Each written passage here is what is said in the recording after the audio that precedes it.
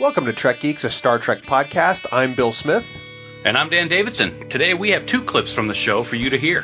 Up first, we have a discussion with Vic Mignogna from Star Trek Continues on the importance that Star Trek plays in some fans' lives and how it saved lives. And after that, I surprised Bill with some big news regarding Star Trek Las Vegas. We hope you enjoy the show, and we thank you in advance for your consideration. Vic, when last you were on our podcast last year, it was episode 14, and I know that because I looked it up. We are way beyond that now, and since then, you guys have put out two amazing episodes. The first of which was The White Iris, and you asked us what we thought it meant, and we're here to both tell you that we were wrong, just like you said we were. Yep. Way wrong. Way wrong. We could not have been more wrong, but it was such a beautiful episode, and I think it hit all of the notes that you mentioned during our last podcast conversation and more. You'd said that it addressed a part of Kirk's character that you never truly agreed with, and I think that it did that exceptionally well, and I have to tell you, when we got to the end, I cried because it was beautiful. And I have to commend everyone for that. It was such a beautiful job. I love you guys for saying that. Thank you. And I will let you know that even though I know every flippin' frame of that episode inside and out, and I, was there when I helped write it. I was there when we shot it. I edited it. I worked on sound design. I mean, every element of that episode I know so well, broken down into separate pieces, and yet, even now, if we screen it at an event and I sit there and watch it at the end of the episode, I find myself tearing up as well. Yep.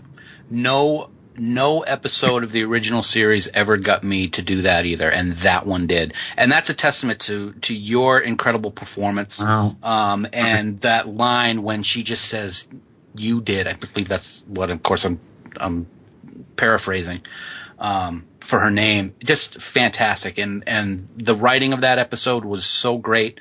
All the guest stars, played the roles just so well. It was such a moving episode. I'm honored. Thank you guys so much. I'm very, very, I'm very proud of everything we've done, but I'm particularly proud of that episode because it was, like I said, It addressed something about Kirk's character, right, that I felt was sorely lacking, and I'm just so very, very pleased that it's gotten the response it has. And we've gotten hundreds of emails from fans about that episode and what it meant to them, and it's amazing to see how people can see it through different lenses, and it can mean something different to them. And get them through a very difficult time. I'm going to tell you something, guys. I've not told anybody this yet.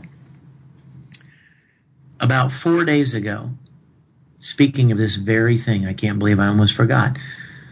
About 4 days ago, our social media, our webmaster forwarded an email to me from a guy who wrote us and said, "I know you get a lot of letters thanking you for what you're doing and telling you how much it meant to them, but I need to tell you that episode 4 saved my life." He said, "I was going through something right now. I'm going through something in my life very much like what Captain Kirk went through." And he said, "I had prepared a week ago. I had prepared to take my own life. I was in the planning stages of taking my own life. And I stumbled across this episode, and I stood in front of my computer in tears and watched this episode and sobbed at seeing my childhood hero going through exactly what I was going through, and the way he handled it." And he said, he said the way Kirk handled it, and it meant so much to me, and it literally kept me from doing what I was intending to do. I mean, like, what do you say to that? There is no amount of money or recognition or fame that could ever equate to having made a difference in somebody's life like that. you and I have talked about this offline before, Vic, and there's a healing power to Star Trek. And Dan, I know that you can testify to that firsthand too. Yeah, I can, Vic. When you were telling me this, I had to actually mute, and I think I clicked it twice because my hand was shaking, so you may have heard me typing. I've told people this before. I'm in that same boat. I'm not in it with Star Trek Continues, but I'm in it with Star Trek. I had a very difficult time during my life years ago, and I went through the exact same thing that you just described. I had everything lined up. I had everything prepared. I had the barrel in my mouth, and I'm not exaggerating when I say that. And I didn't, because Star Trek got me through it. So I have a very, very powerful reaction when I hear stories like what you just told us, and I want to thank you very much for sharing that. Well, thank you, and I'm honored to play some small part. It's a big part, man. Believe me, well, very big. I hope we can continue to do it. Well, Simon is one of those people whom I believe will be at the big convention in Las Vegas this summer. Yeah. And speaking of that, why don't we dovetail into our discussion on Las Vegas? Because that's one of the things we wanted to talk about today. Now, obviously, I know you've not been to the Vegas convention before, and although you won't be able to make it this year, I thought it would be good if we talked about what people should expect. Or I figured at least I'd give my perspective on how I approach the Vegas convention, because it is so big and there is so much to do that it's very easy to miss a whole lot of stuff. I'm sorry. Were you talking to me? Wow.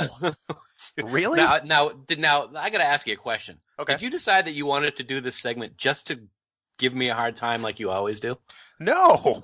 Oh, no.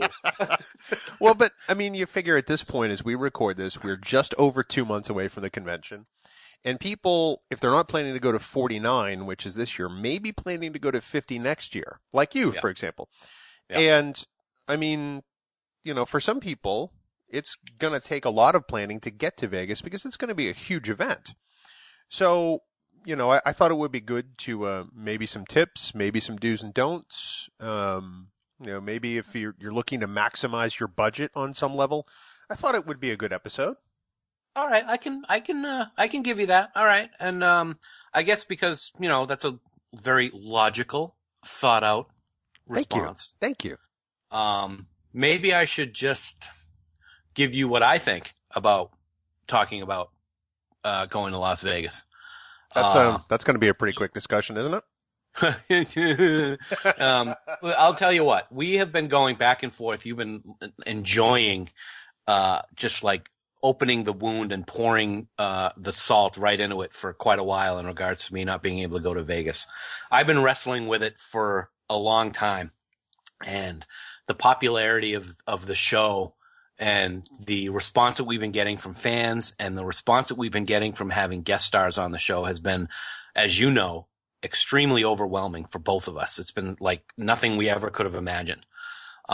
With that being said, I've gone back and forth as to whether I could do something this summer, and I just was like, God, I can't. It's gonna have to be next year, blah, blah, blah.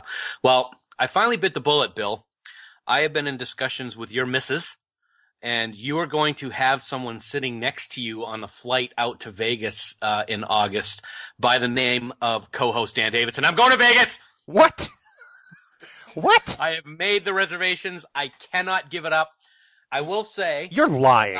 I am not lying. You're will show messing you the reservation. with me. What's that? You're messing with me. I am not messing with you. As a matter of fact, you just talk for a second. I'm going to bring something up on my computer here, just so that people are aware that I am not messing with you. Is that enough? Does this help? We're leaving at 5:30 in the morning, the day that we're going out. Oh my God. Yeah. We're switching planes in Chicago. Does that ring a bell? It might. There you go. Yes, sir. So wait a second. You're on my flight? I am on your flight. Get out of here. We will be meeting each other at the airport the day that we were heading out, or the day that you were heading out. I was going to surprise you with the airport, but I can't. I got to let you know now because we're talking about Vegas. Are you really being honest about that? You're not just messing with me, right? No, I'm not messing with you.